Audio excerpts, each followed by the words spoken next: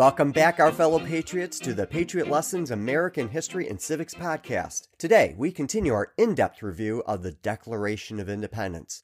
We are purposefully, entirely countercultural and take deep dives into understanding what makes America the greatest nation in world history. The episodes take as long as they take. No artificial time limits here. If you are a longtime listener, I'm probably right thinking that in school, you hardly learned anything we address in the podcast. We would do grave disservice to America if we gave you the 280 character caricature or 5-minute overview. You can get that most anywhere. If you missed our prior episodes, you might want to go back and catch up to where we are now. Plus, Mike Gerard is slowly but surely remastering our prior episodes. Otherwise, please join us right here and right now. I'm joined today by Mike Gerard and bombastic Brent Bassett. In this episode, we are exploring the following grievances. Quote, "He has kept among us, in times of peace, standing armies without the consent of our legislature. He has affected to render the military independent of and superior to civil power. He has combined with others to subject us to a jurisdiction foreign to our Constitution and unacknowledged by our laws, giving his assent to their acts of pretended legislation, for quartering large bodies of armed troops among us, for protecting them by mock trial from punishment for any murders which they should commit on the inhabitants of these states." Unquote. We like to spice things up, so Mike Gerard will be leading off this episode. Why, thank you, Judge. Now, in our last regular episode, we explored the 7th through the 10th grievances that the colonists made against the king. They involved tamping down on the population of the colonies, obstructing the administration of justice, making judges dependent on the will of the king, and swarms of new officers harassing the people. 4 of the next 5 grievances we're exploring in this episode center around the English military. The middle one blows a hole in Parliament's assertion that it can legislate for the Americans. The 11th grievance against the king is as follows. "He has kept among us in times of peace standing armies without the consent of our legislature." This is probably lost on most of us. I mean, we live in 2020. The United States has been the most powerful military force on the planet since 1945. We have the most destructive armed forces in world history. We have a strong standing Army, Navy, Marine, Air Force, and Coast Guard. Plus, the president just launched the Space Force.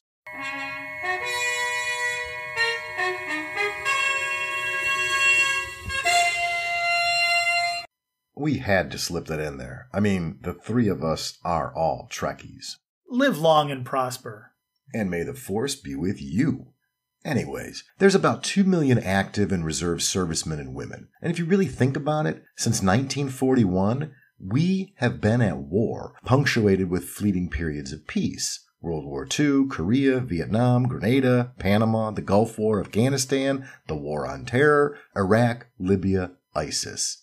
And let's not forget the existential threat of the Cold War, including the Berlin airlift crisis, the Berlin Wall, the Cuban Missile Crisis, the Soviets' invasion of Afghanistan, and staring down thousands of Soviet nuclear weapons. So this grievance of having a standing army seems alien to us. Most people likely think we absolutely need a standing army and that this couldn't be a big deal to the founding fathers, but it was a big deal. A very big deal. And to really understand it, we have to look back on English history. In the mid and late 1600s, England was torn apart by a series of civil wars. These wars, in very, very rough terms, pitted the elected representative parliament against the hereditary king. In the middle of these conflicts, the Parliament realized it needed a new type of army. Until then, armies had been raised as needed. Once the war or even a battle was over, the armies would be disbanded. After all, the British Isles were islands, so Great Britain focused on a fabulous navy for protection and realized it didn't really need a standing army unless there was an impending threat of invasion. But in its continual conflicts against the king, the Parliament had a moment of inspiration. Eureka! Yes, the Parliament realized that it would be more likely to win if it had a professional standing army.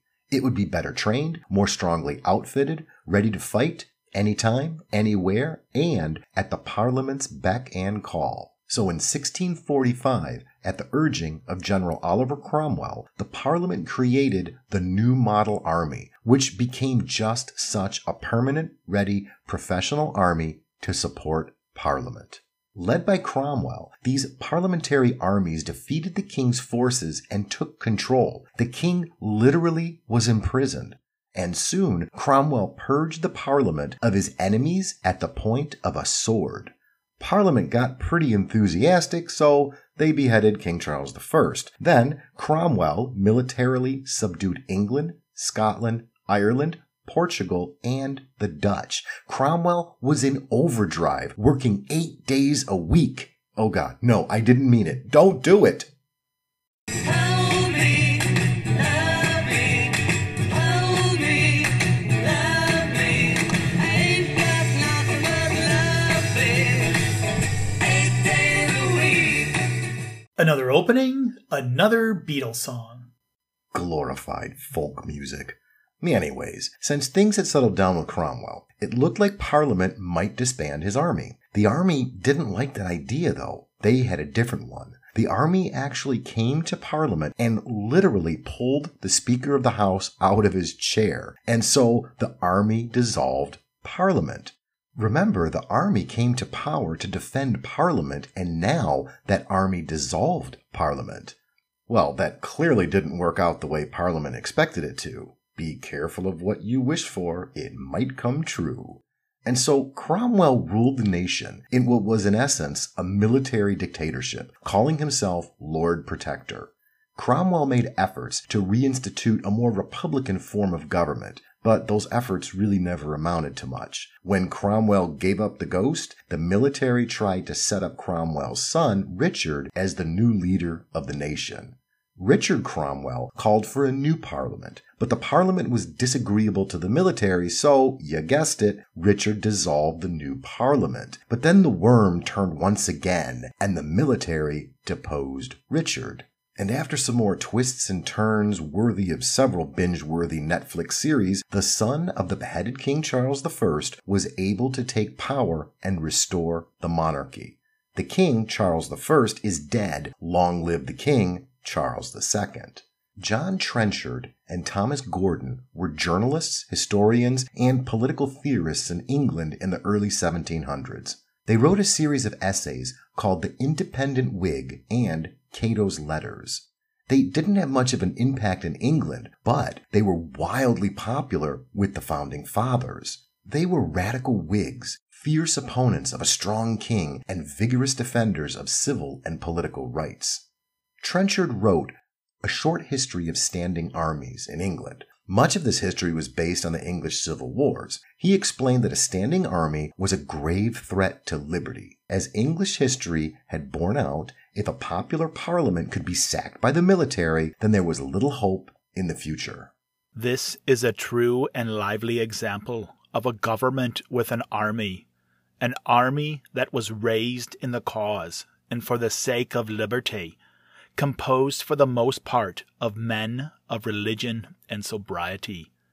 If this army could commit such violences upon a parliament always successful, that had acquired so much reputation both at home and abroad, at a time when the whole people were trained in arms, and the pulse of the nation beat high for liberty, what are we to expect if in a future age an ambitious prince should arise with a dissolute and debauched army, a flattering clergy, a prostitute ministry, a bankrupt House of Lords, a pensioner House of Commons, and a slavish and corrupted nation?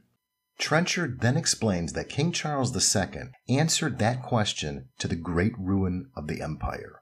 He lists a series of oppressions undertaken by Charles II, and then explains that although Charles II disbanded the existing parliamentary army, he wanted his own forces to command, so he started to plot ways to obtain one. But he dare not have dreamed of all these violations if he had not had an army to justify them. He had thoughts at first of keeping up the Parliament army, But Chancellor Hyde prevailed upon him by this argument, that they were a body of men that had cut off his father's head, that they had set up and pulled down several sorts of government, and it might be his own turn next, so that his fears prevailing over his ambition, he consented to disband them, but soon found how vain and abortive a thing arbitrary power would prove without an army. He therefore tried all ways to get one. Stated another way, Charles II knew that the key to oppressing his enemies and ruling without mercy was to have a standing army, one loyal to him. King Charles II then tried to create various excuses for raising an army, including a war in Ireland, Holland, and France. It took longer than he desired, but he slowly and surely built up a standing army. Trenchard continues. Thus, we see the king husbanded a few guards so well that in a small number of years they grew to a formidable army, notwithstanding all the endeavours of then Parliament to the contrary. So difficult is it to prevent the growing of an evil that does not receive a check in the beginning. Charles II very cleverly built up a formidable standing army because once that evil precedent had happened, it couldn't be resisted. There was no way to put that genie back in the bottle. And this led to the oppression of the people and tyranny of Charles II. Worse, the people didn't seem to mind. In fact, they rather seemed to enjoy it. Trenchard's pithy comments explains. Towards the latter end of this king's reign, the nation had so entirely lost all sense of liberty that they grew fond of their chains. But the English were saved. Charles II died. His brother, James II, ascended to the throne. Trenchard believed that if either Charles II continued to live or James II had ruled longer, then the English would have become slaves like those in France and on the continent. Sensing this danger, the Parliament, who had finally been restored, invited William the Orange and his wife Mary, and Mary was the daughter of King Charles II, to literally invade England and depose King James II. Let me say that again. The English Parliament invited the daughter of the king, who married a Dutchman, to invade England and depose her own father. Now, hey, that's worthy of a few podcasts or a Netflix series. In any event, William and Mary took up the offer and invaded in 1688. James II knew the jig was up. He was unpopular with the military and the Parliament, and so he fled, tossing the Great Seal of England into the River Thames. William and Mary became joint rulers of England. The victors were so delighted with this outcome, they called it the Glorious Revolution. Mike Gerard, this is all really fascinating, but can we get back to standing armies? Bombastic Brent Bassett, be patient, my young Padawan. This has everything to do with standing armies. See, in exchange for being able to take the crown, William and Mary pledged to a number of conditions, including agreeing to the Bill of Rights of 1689. And that Bill of Rights, among other things, included the following provision: that the raising or keeping a standing army within the kingdom in time of peace, unless it be with the consent of Parliament, is against the law. The Founding Fathers realized that this prohibition against standing armies, that is, no standing army unless agreed to by the legislature, was a critical protection for unalienable rights. It was one of the cornerstones of English liberty. The English codified this belief in the Mutiny Act of 1689. It's called that because it was the first act to punish mutiny and desertions of military forces. In addition, important for our purposes, the Mutiny Act provided that no standing army could be approved for longer than a single year. And as such, each year the Parliament had to approve the number and types of military forces in the kingdom. They did so by passing a new Mutiny Act each year. Remember, at the start of the dispute with England, the founders considered themselves Englishmen, fighting for the rights of Englishmen. So they believed, in accordance with the Bill of Rights of 1689 and the Mutiny Acts, that no standing armies should be on colonial soil without the approval of the colonial assemblies, and they should be approved on an annual basis. For example, James Madison, father of the Constitution, explained on the floor of the Constitutional Convention. In time of actual war, great discretionary powers are constantly given to the executive magistrate. Constant apprehension of war has the same tendency to render the head too large for the body. A standing military force with an overgrown executive will not long be safe companions to liberty. The means of defense against foreign danger have always been the instruments of tyranny at home. Among the Romans, it was a standing maxim to excite a war whenever a revolt was apprehended. Throughout all Europe, the armies, kept up under the pretext of defending, have enslaved the people. Of all the enemies to public liberty, war is perhaps the most to be dreaded because it comprises and develops the germ of every other. War is the parent of armies. From these proceed debt and taxes, and armies and debts and taxes are the known instruments for bringing the many under the domination of the few. Elbridge Gerry, a signer of the Declaration of Independence and a framer of the Bill of Rights, remarked in a more pithy observation on the floor of the House of Representatives that a standing army is the bane of liberty. In 1776, leading son of liberty, Samuel Adams, wrote to Massachusetts political leader James Warren that a militia was important to protecting liberty. Unlike a standing army, a militia was only called into action during emergencies and was composed of the most able-bodied men in the community. The militia provided the force of arms necessary for protecting the unalienable rights of the people. A standing army, on the other hand, was a danger to liberty. The army developed loyalties not to the people, but to their officers and to the army. Professional soldiers could easily be a ready instrument to crush the people. A standing army, however necessary it may be at some times, is always dangerous to the liberties of the people. Soldiers are apt to consider themselves as a body distinct from the rest of the citizens. They have their arms always in their hands. Their rules and their discipline is severe. They soon become attached to their officers and disposed to yield implicit obedience to their commands. Such a power should be watched with a jealous eye. Samuel Adams recognized that the officers of the Continental Army in 1776 were patriots and good men. But who would be their successors? Could they be trusted? And could the people be trusted if the military produced heroes bent on oppression?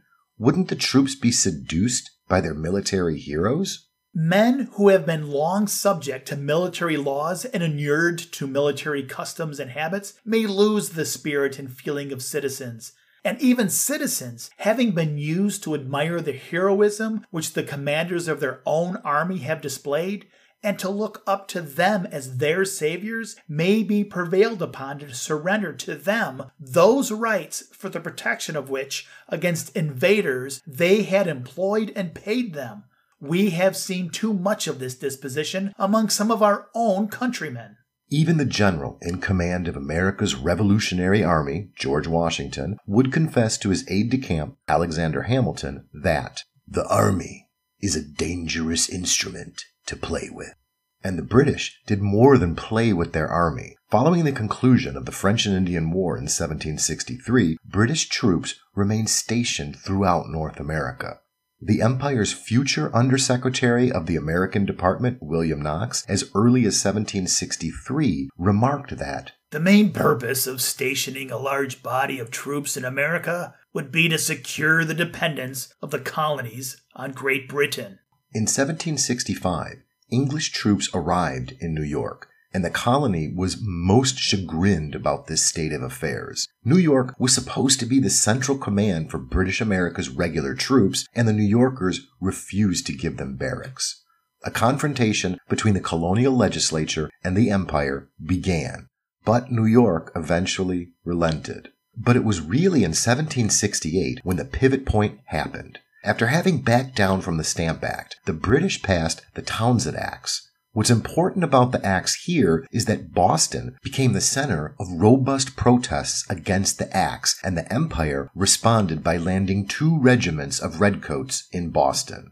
That's a polite way of saying England foisted over 4,000 soldiers to occupy Boston to suppress the rights of the Patriots. After this, a standing army not approved by the colonies was a fixture on the continent and a hated symbol and instrumentality of British oppression. Judge Warren's namesake and potential distant ancestor, Mercy Otis Warren, wrote the first real history of the American Revolution. She used primary sources, including many interviews. In her History of the Rise, Progress, and Termination of the American Revolution in 1805, she explained the importance of the 1768 decision. The troops arrived from Halifax. This was indeed a painful era. The American War may be dated from this hostile act, a day which marks with infamy the councils of Great Britain.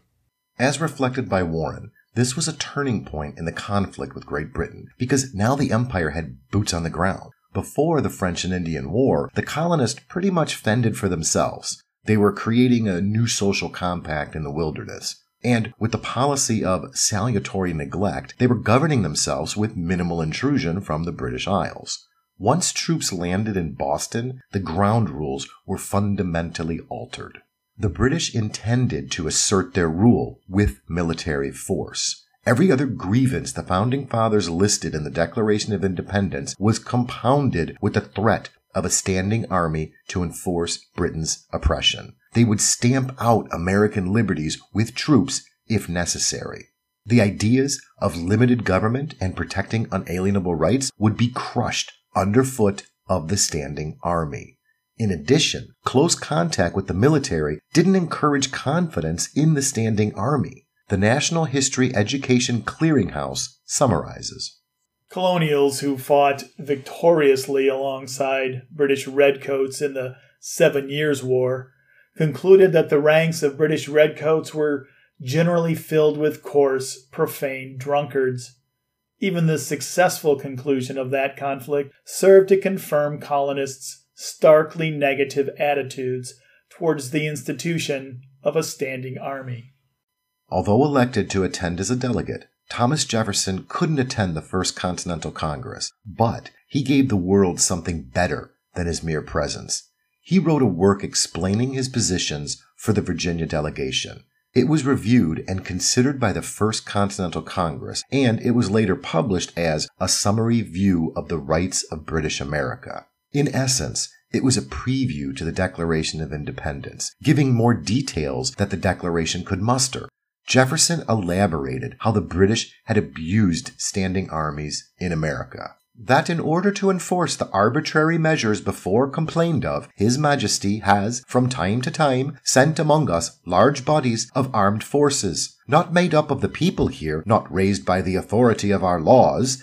Did His Majesty possess such a right as this, it might swallow up our other rights whatever he should think proper. But His Majesty has no right to land a single armed man on our shores, and those whom he sends here are liable to our laws made for the suppression and punishment of riots, routs, and unlawful assemblies, or our hostile bodies invading us in defiance of law. In other words, the king had no authority to send standing armies, and they were criminals. Jefferson explained how troops from Hanover were being used to crush the Americans. This was done in circumvention of British law. Hanover is the German province that was the historical birthplace of King George III's grandfather.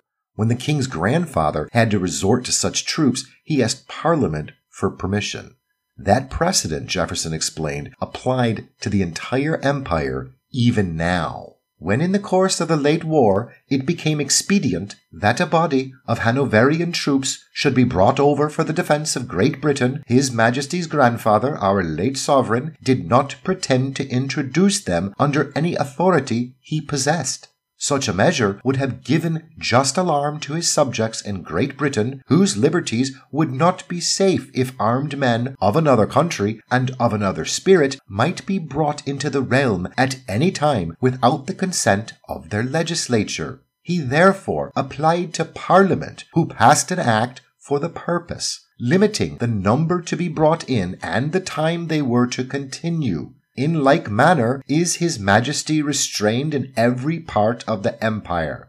He possesses indeed the executive power of the laws in every state, but they are the laws of the particular state which he is to administer within that state, and not those of any one within the limits of another. Every state must judge for itself the number of armed men which they may safely trust among them, of whom they are to consist, and under what restrictions they shall be laid. In other words, the king was entitled to land foreign troops in the colonies, but only if the colony agreed. And none agreed. Quite the opposite, the foreign mercenaries coming to America were the king's troops alone, loyal to him and not the colony. They would be puppets of the king to crush American liberties. At the conclusion of their meeting, the First Continental Congress determined to issue a declaration and resolves that demanded that Great Britain back off from American oppressions.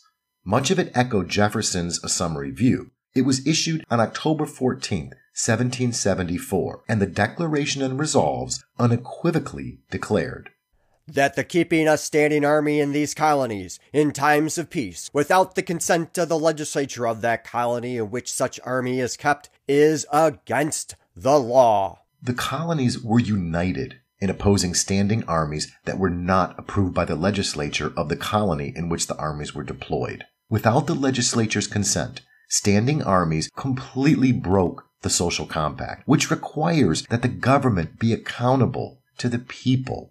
Here, they were totally unaccountable. Furthermore, such standing armies subverted limited government and the unalienable rights of the people.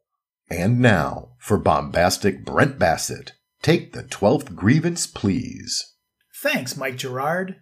Building upon the 11th grievance, the 12th grievance declared as follows, quote, "He has affected to render the military independent of and superior to civil power," unquote. This grievance involves one of the several ways that the empire reacted to the Boston Tea Party. As we have noted previously, in 1773, Bostonians, disguised as Native Americans, boarded ships in the Boston harbor and tossed into the harbor precious tea. They did so because the tea was laden with taxes passed by Parliament without the representation of the colonists. This protest enraged the British leadership, and they lowered the hammer on Boston through a set of acts which the colonists dubbed the Intolerable Acts. One of those acts, the Massachusetts Government Act, totally upended government in Massachusetts. We will explore this in more detail in later episodes, and one of its most egregious features is that it revoked the existing 1691 issued colonial charter and empowered the king to appoint the governor. Since Boston was the hotbed of colonial resistance, the king decided to show those rebels something and appointed General Thomas Gage to run the colony. Gage relished the opportunity to put down the inklings of a revolt in Boston and deployed troops to suppress colonial dissent. As we just learned from the grievance about standing armies, the reality of liberty in great measure hinged on the fact that the civilian authorities controlled the military and not vice versa. But here, the colony's civilian government was displaced by the military, and the military was now independent of and superior to civil authorities. The Englishman, General Gage, replaced the native-born Massachusetts governor, Thomas Hutchinson, who fled Massachusetts and sought exile in England. Ironically, after the Declaration of Independence was issued, Hutchinson anonymously printed a rebuttal of the Declaration of Independence. We referred to it in some of our prior episodes. In connection with his own discharge as a civilian governor by a general, former Governor Hutchinson conceded most of the point. When the subordinate civil powers of the empire became aiders of the people in their acts of rebellion, the king, as well he might, has employed the military power to reduce those rebellious civil powers to their constitutional subjection to the supreme civil power. In no other sense has he ever affected to render the military independent of and superior to the civil power. Not quite convincing. Jefferson once again laid out a preview of this grievance in A Summary View of the Rights of British America. To render these proceedings still more criminal against our laws, instead of subjecting the military to the civil powers, His Majesty has expressly made the civil subordinate to the military. But can His Majesty thus put down all law under his feet? Can he erect a power superior to that which he erected himself? He has done it indeed by force, but let him remember that force cannot give right. The king would answer, balderdash. I can erect a power based on the military, and force will make right. When General Gage took power, he placed regiments of soldiers on Boston Common and aggressively cracked down on Bostonian patriots. He, in essence, was the supreme leader in Massachusetts, combining military command and civil government, the very subversion of freedom. After all, civil government depends on the people, and when that is subverted by the military, all freedom vanishes. In contemporary terms, imagine that in reaction to riots in Minneapolis and Portland, the president fired the governors and mayors and replaced them with army generals. Unthinkable today. The subordination of the civilian government to the military smashes the social compact, as the military is to be a servant of the people, not the other way around. It also destroys unlimited government and unalienable rights. Judge, why don't you jump in here? After all, 13 is your lucky number. Thanks, bombastic Brent Bassett. You are right. 13 is my lucky number, and it is a very critical grievance. The 13th grievance takes a detour from the military focus. Quote, "He has combined with others to subject us to a jurisdiction foreign to our Constitution and unacknowledged by our laws, giving his assent to their acts of pretended legislation." Unquote. Now, this almost sounds like a prefatory or introductory phrase to a set of other grievances, and in fact it is, and its importance could be easily missed, but it is much more. In fact, it is perhaps the key grievance in the entire Declaration of Independence. What it means is that Parliament has no authority to legislate for the colonies. Notice this critique is very sly. It never mentions Parliament by name. Instead, it vaguely refers to the king, working with, quote, others, unquote. Some historians have fixated on the creation of a new colonial board of trade that was created in 1767. That board of trade established new laws to enforce mercantilism. But that seems a rather myopic view. As will soon be fleshed out, this grievance is a full frontal assault on the Parliament's claim to rule over the colonies. The Empire, of course, scoffed at this idea. To make the Parliament's position exceedingly clear, after the Parliament rescinded the Stamp Act on March 18th of 1766, it passed the Declaratory Act. Some have claimed that the Declaratory Act was just to save face. But it was much more than that. The Parliament understood that if the Stamp Act was repealed, that the colonies would likely believe that they did not have to comply with any of the Parliament's laws unless the Parliament set the record straight.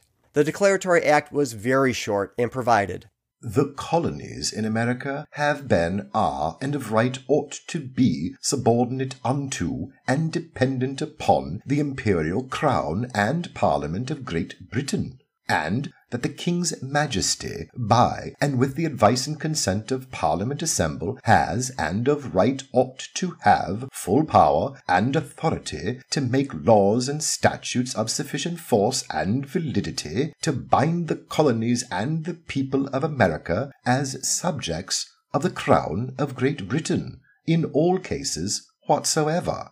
All resolutions, votes, orders, and proceedings in any of the said colonies, without the power and authority of the Parliament in Great Britain to make those laws and statutes as aforesaid, is denied, and are hereby declared to be utterly null and void, for all intents and purposes whatsoever."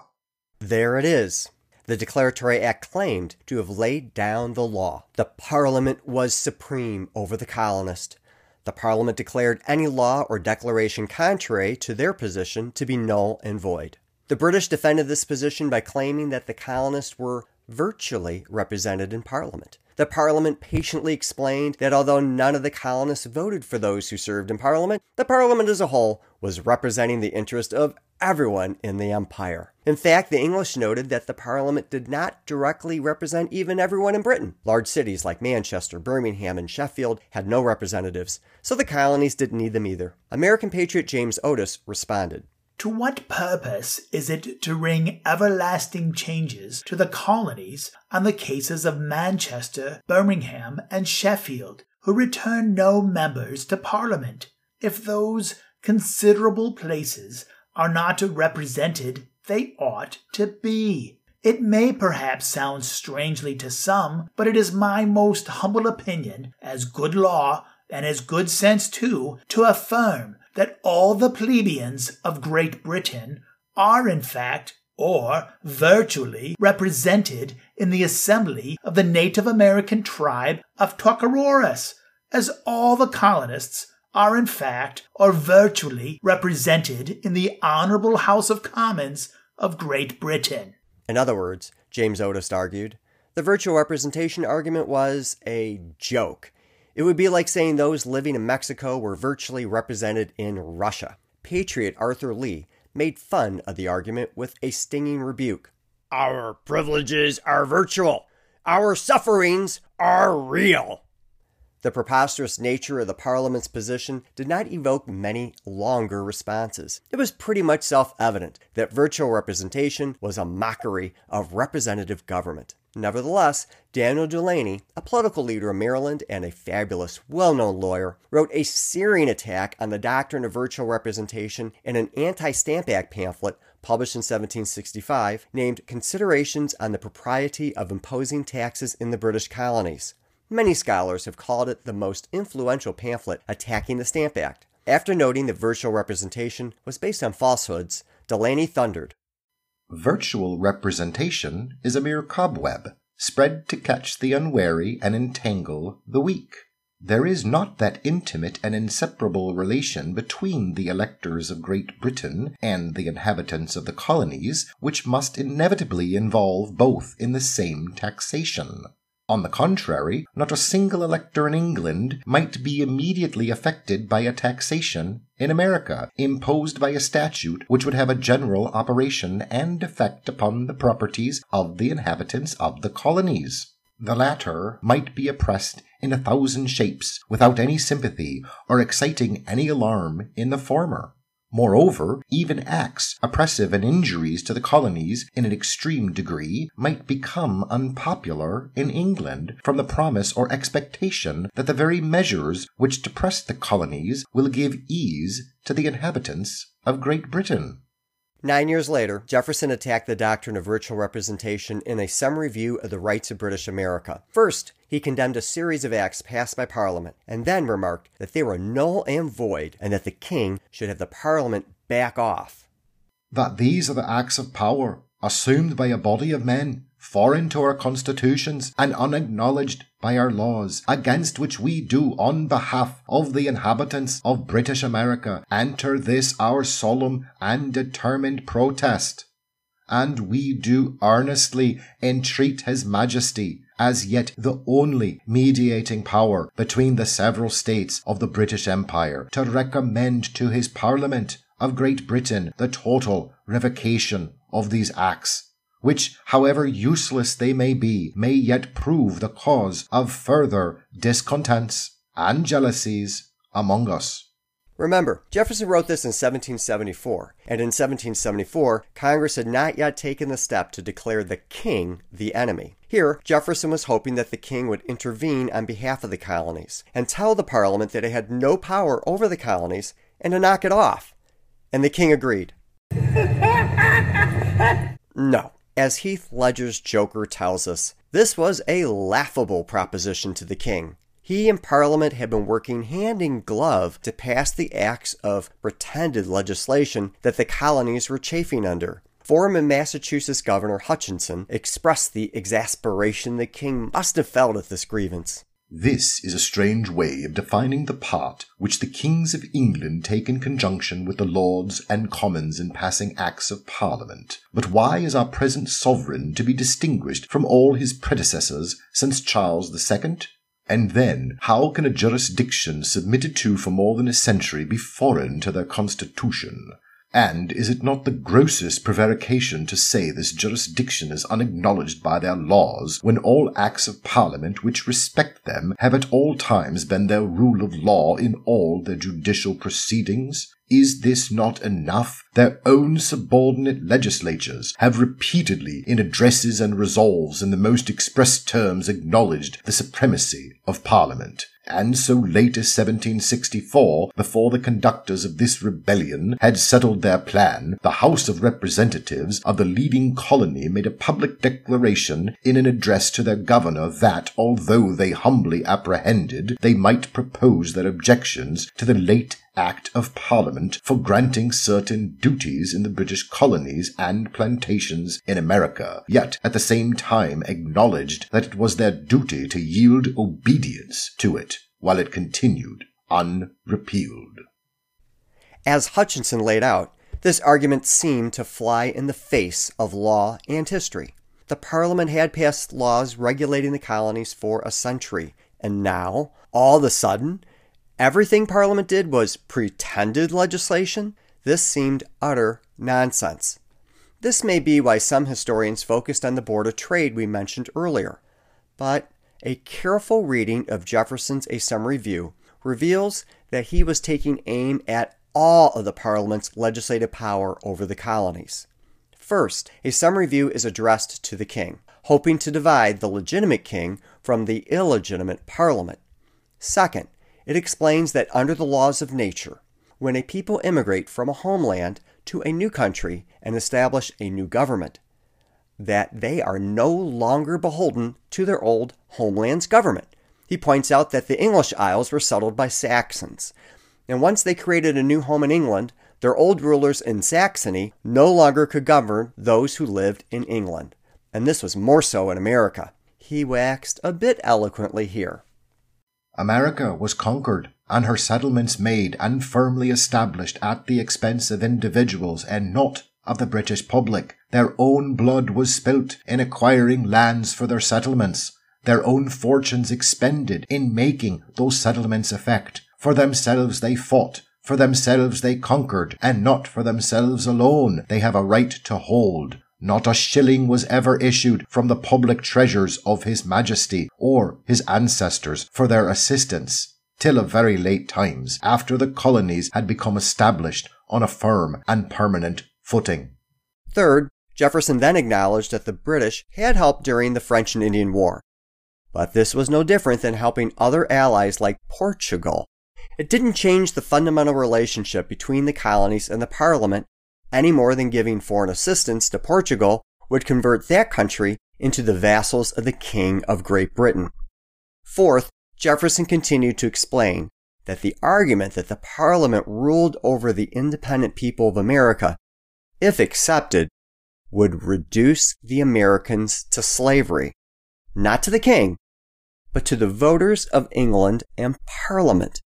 This is a bit long, but a magnificent passage. Just wait for it. Not only the principles of common sense, but the common feelings of human nature must be surrendered up before this Majesty's subjects here can be persuaded to believe that they hold their political existence at the will of a British Parliament.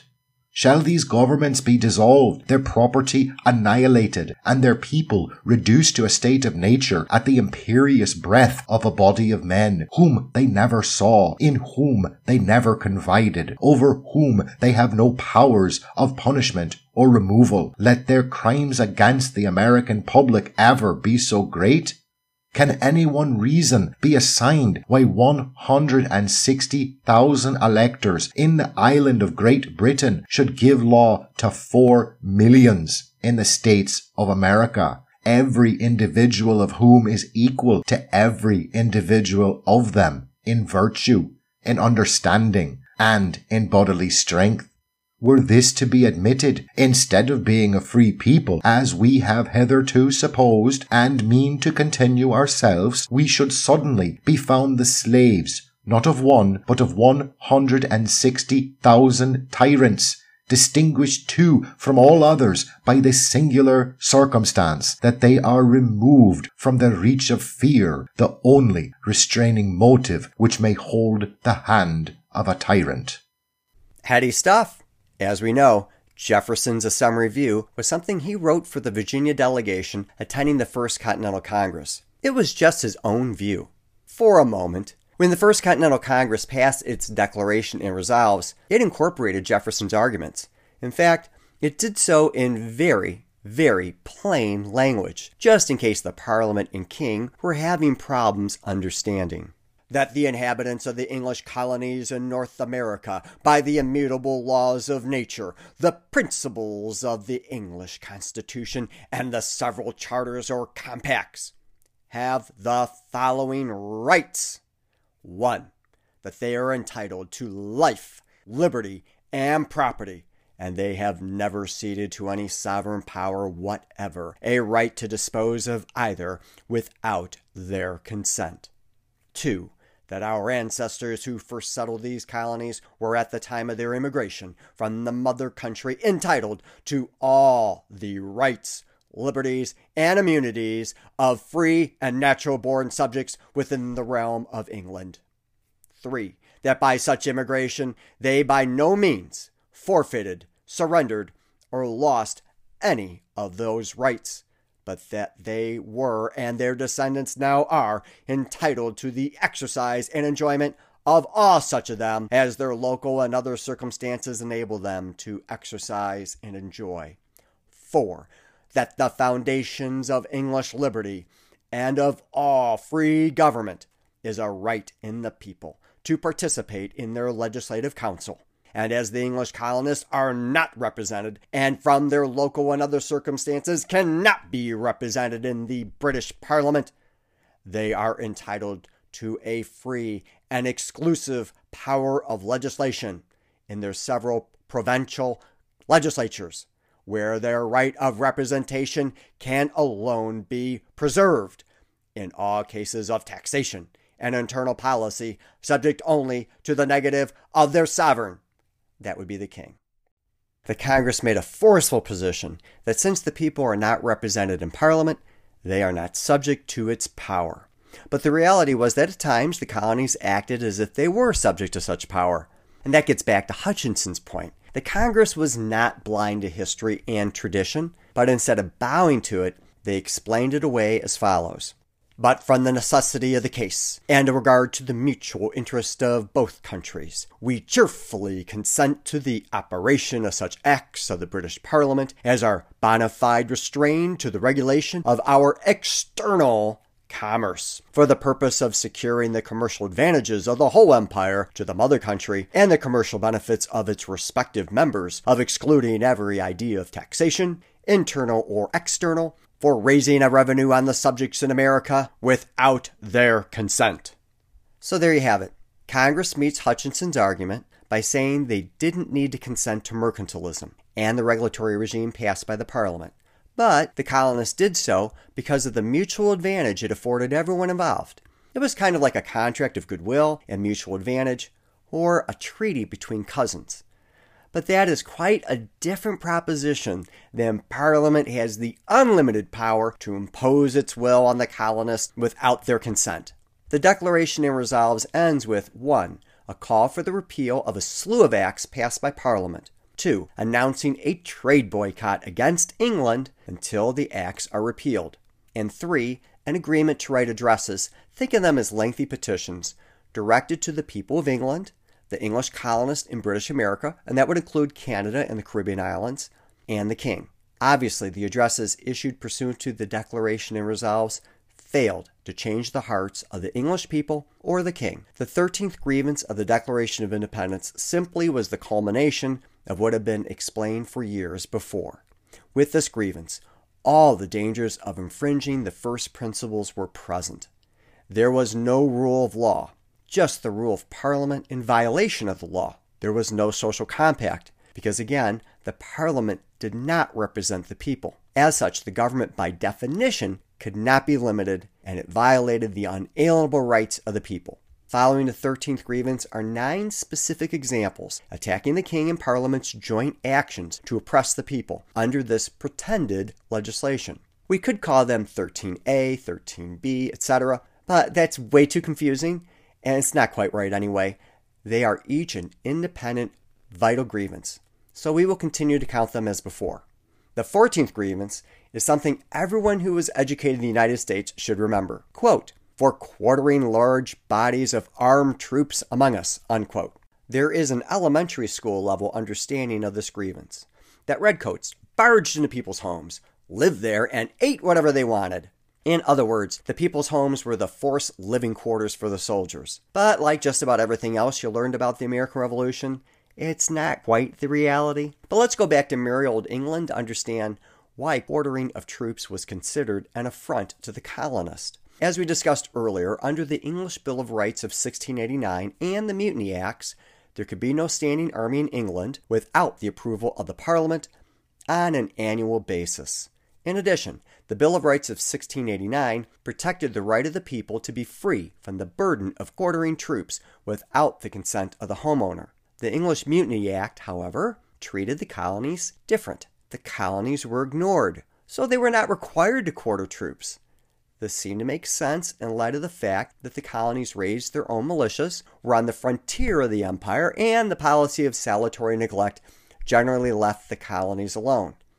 But like so much more, that changed with the end of the French and Indian War. The British had a serious quandary: what to do with the troops stationed in North America. During the war, the colonies had generally provided for the needs of the soldiers, including food and shelter. With the end of the war, the colonies were hardly eager to support a standing army of British soldiers. Meanwhile, the British were eager to keep the soldiers in the colonies. First, the English didn't want to have to pay the freight to bring them home or keep them in the colonies. They were already saddled with an enormous war debt incurred from their victory in the war. Second, they had decided to stop the expansion of the colonies to the west. We addressed this a bit in Grievances 3 and 7, and we will cover this in greater detail in future episodes. But the Parliament passed the Proclamation Act of 1763, which provided that the colonies could no longer expand beyond a proclamation line on the western border. It pretty much aligned with the Appalachian Mountains. This was motivated in part to establish a hard line between Native Americans and the colonists. To enforce the proclamation line, the British began to fortify it with forts. Third, the British were changing their imperial policies in the colonies, and they needed troops to enforce these very unpopular policies. To make all this work, in 1765, the British sent tens of thousands of imperial troops to the colonies. That was a ton of troops to feed and shelter. General Thomas Gage, the British commander-in-chief in North America, urged the Parliament to pass a law specifically requiring the colonies to quarter imperial troops. Parliament agreed, and on March 24, 1765, it passed the Quartering Act of 1765. That act provided that if public houses and barracks were unavailable, the troops could live in alehouses, inns, private homes of those selling wine or alcohol, livery stables, uninhabited homes, and outbuildings, such as barns. Colonial governments had to pay for food, shelter, bedding, cooking utensils, firewood, salt, vinegar, beer, cider, and candles. Soldiers, however, could be punished if they tried to live in places other than what was authorized. For example, a common occupied home. Hutchinson defended the Quartering Act of 1765 and subsequent acts as follows. When troops were employed in America in the last reign to protect the colonies against the French invasion, it was necessary to provide against mutiny and desertion and to secure proper quarters. Temporary acts of Parliament were passed for that purpose and submitted to in the colonies. Upon the peace, raised ideas took place in the colonies of their own importance and caused a reluctance against parliamentary authority and an opposition to the acts for quartering troops, not because the provision made was in itself unjust or unequal, but because they were acts of a parliament whose authority was denied. The provision was as similar to that in England as the state of the colonies would admit. the Americans agreed with Hutchinson that the dispute revolved around Parliament's authority to pass the Quartering Act of 1765. But of course, they had a diametrically opposed view than that of Parliament. Leading colonists believed that Parliament had no such authority. We just addressed this in the 13th grievance. In addition, the Americans saw the Quartering Act of 1765 as an attempt to force the colonists to pay for a standing army that they despised. Furthermore, Samuel Adams noted that the act was basically just as much as a tax on the colonies as the Stamp Act. As mentioned a bit earlier, New York was the British military headquarters for the colonies, and in 1766, the British intended to disembark and quarter 1,500 troops in New York City. The New York Provincial Assembly balked, and the troops were stuck on their ships. Eventually, a small riot broke out in the streets of New York City over the stalemate. Enraged, Parliament threatened to close down the New York Assembly. But the Assembly caved and paid for the quartering of troops. The Quartering Act of 1765 was intensely unpopular in the colonies. Soon the crisis shifted from New York to, well, where else? Boston. As we discussed in connection with the grievance regarding standing armies, when Boston protested the Townshend Acts in 1767, the next year, the British shipped thousands of troops to occupy the city. They arrived in Boston Harbor on September 18, 1768, and they had no place to disembark and live. Massachusetts refused to give the troops quarters in the major portions of Boston. They suggested to the military that they go to Castle William, which was 3 miles away from the population center of the city. But the British commander wanted at least half of his troops to have an imposing presence in the main area of the city. When the local government refused to allow the troops to be near the city center, the British commander had one regiment march through the city and camp on Boston Common, in the heart of the city. Then another regiment took over Faneuil Hall, a famous public meeting hall. They weren't done. Other troops took over the city's governmental offices.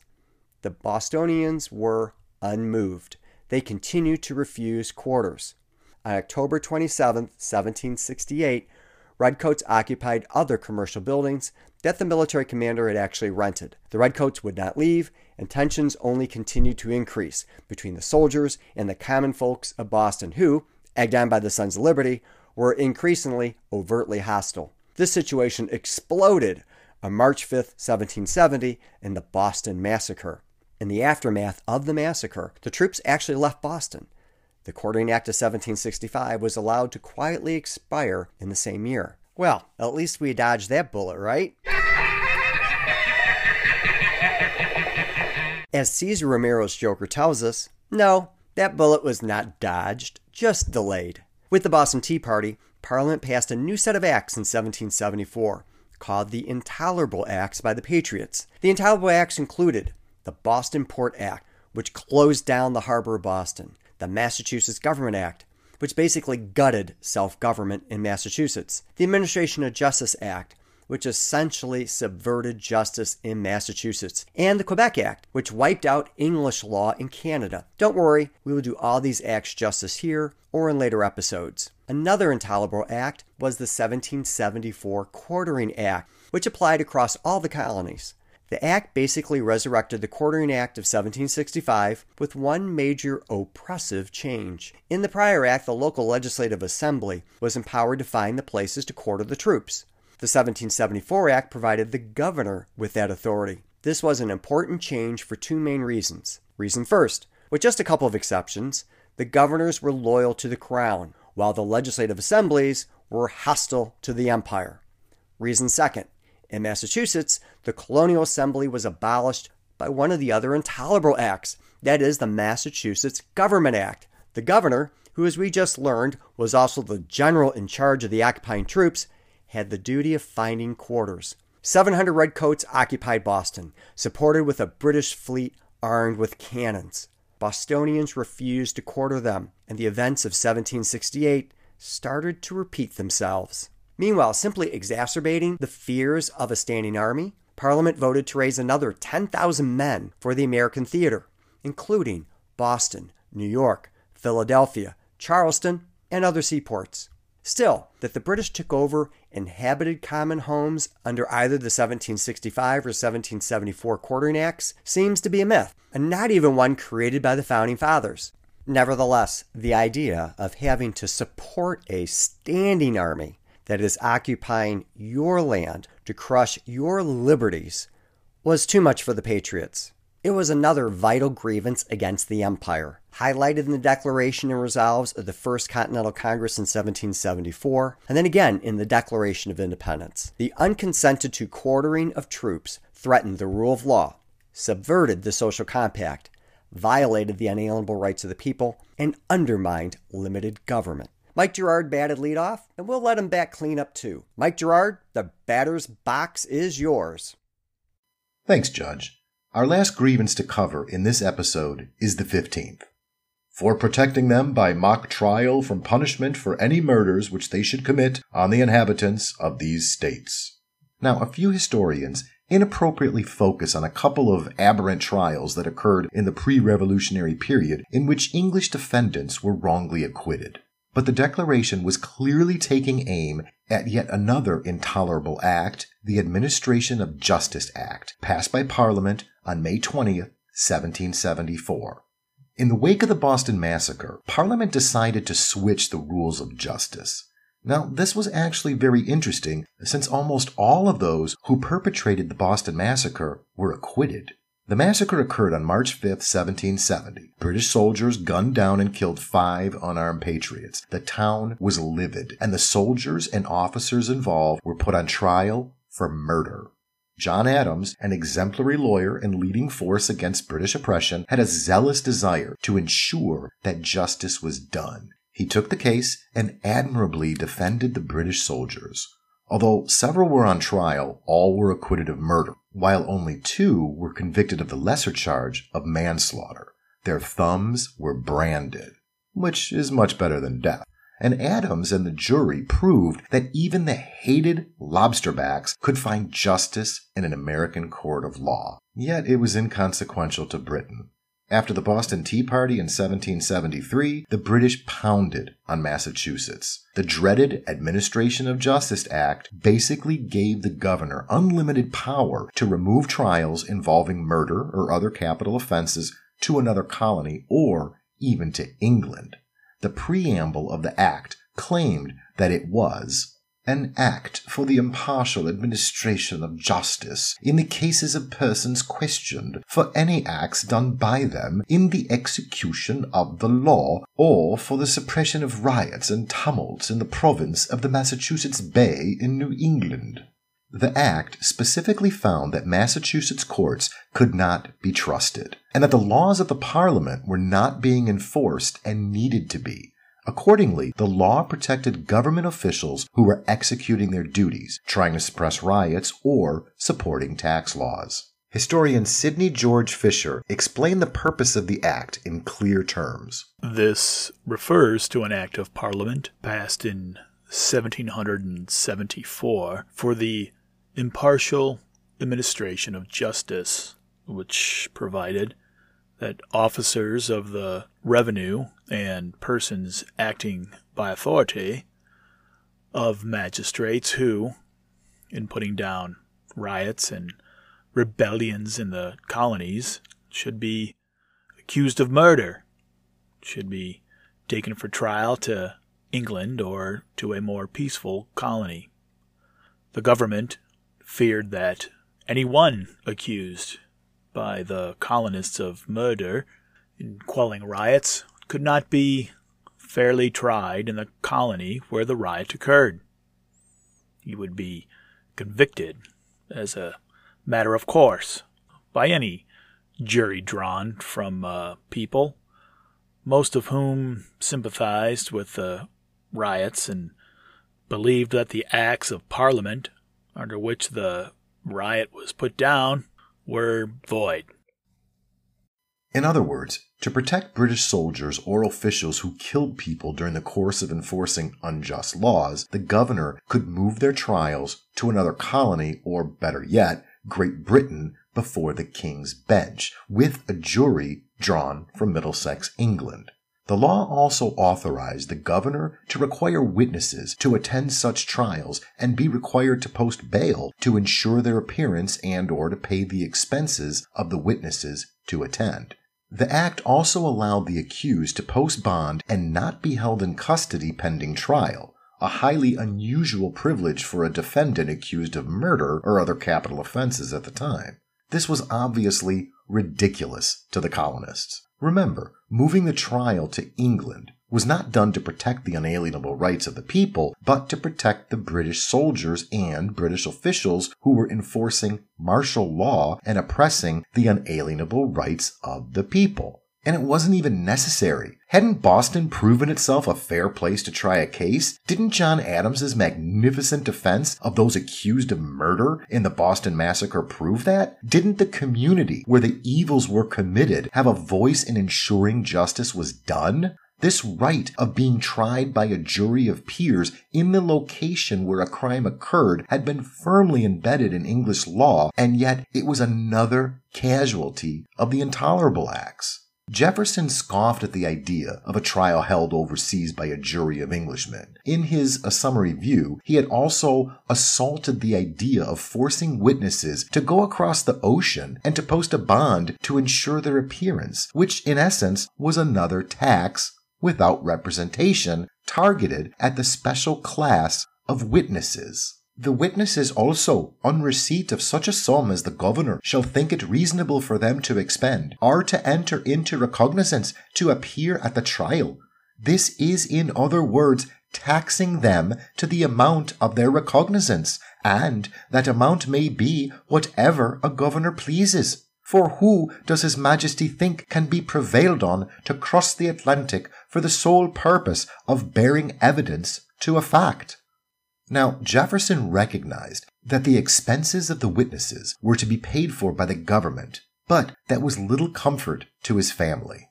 His expenses are to be borne indeed as they shall be estimated by the governor, but who are to feed the wife and children whom he leaves behind, who have had no other subsistence but his daily labor? Then Jefferson switched the argument on its head. If the accused was a resident of Massachusetts, then the defendant lost his right to be tried by a jury of his peers in the place from which the crime occurred, and certainly the British would be out to convict. And the wretched criminal, if he happened to have offended on the American side, stripped of his privilege of trial by his peers of his vicinity, removed from the place where a lone counsel without friends, without exculpatory proof, is tried before judges predetermined to condemn. The cowards who would suffer a countryman to be torn from the bowels of their society in order to be thus offered a sacrifice to parliamentary tyranny would merit that everlasting infamy now affixed on the authors of this act. This broadside was echoed in the Declaration and Resolves of the First Continental Congress when it declared that the respective colonies are entitled to the common law of England, and more especially to the great and inestimable privilege of being tried by their peers of the vicinage, according to the course of that law. In this shorthand, the First Continental Congress explained that the Administration of Justice Act violated the rule of law, broke the social compact, infringed unalienable rights, and swallowed up limited government. And now, back to you, Judge Warren. Thank you, Mike Gerard. Some key takeaways from this episode. The Declaration of Independence is not just a declaration of principles and lofty sentiments, but it lists a specific set of grievances by which the British Empire had violated the first principles of free and just government. The 11th grievance addresses how the empire's creation of a standing army in America ruined the rule of law, threatened the unalienable rights of the people, subverted the social compact, and blew up the idea of a limited government. The 12th grievance explains that by making the military superior to the civil power, the empire undermined the first principles of a free and just government. The 13th grievance lays out how the king and parliament conspired to have parliament pass laws for the colonies as pretended legislation. Pretending meaning that the parliament acted like it had the power it really didn't have, and that by doing so they broke the social compact, infringed unalienable rights, ignored the rule of law, and utterly crushed the idea of limited government. The 14th grievance reveals how the unconsented to quartering of troops flew in the face of America's first principles. And the 15th grievance points out that the Administration of Justice Act subverted justice and infringed our first principles. The 11th through 15th grievances are vitally important. Yet, with the exception of quartering troops, I'm pretty confident you never learned about these grievances in school. Such a shame, and really a slap in the face of our founding generation. Those who try to claim that the revolution was about maintaining oppression, or about money, or racism, they really need to hone up to these and other grievances. The revolution was fought to defend liberty and the first principles of free and just government, not oppress them. Please join us for our next general episode when we continue our exploration of the grievances of the Declaration of Independence, in particular the following. Quote, for cutting off our trade with all parts of the world, for imposing taxes on us without our consent. Unquote. Those are a couple of biggies. This podcast is produced by Patriot Week. Please visit Patriot Week's website at patriotweek.org for many fabulous resources, including lesson plans and primary sources. I am Oakland County Circuit Court Judge Michael Warren and author of America's Survival Guide. Our other two terrific podcast narrators are Mike Gerard Skonechny, who edits this podcast and is the host of his own unique podcast, Be Reasonable with Mike Gerard, and bombastic Brent Bassett, IT guru and fabulous family man. Our fellow patriots, thank you for listening. Until next time, God bless you and God bless America.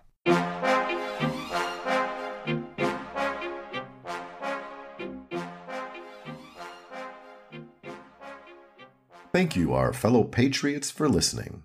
Please subscribe to our podcast and rate us. That is, if you're going to give us those 5 golden stars. We can be found on Apple Podcasts, Google Play, Spotify, and many other platforms. You can also find much more at patriotweek.org, which includes videos, lesson plans, TV episodes, and many other goodies. Patriot Week is celebrated every year from September 11th, the anniversary of the terrorist attacks, through September 17th, the anniversary of the signing of the Constitution. It has been recognized by the U.S. Senate and many states.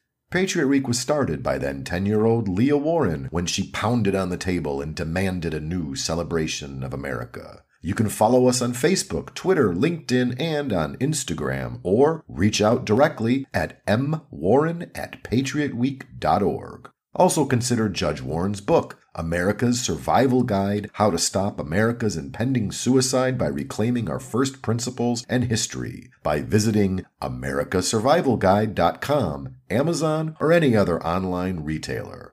Until next time, God bless you and God bless America.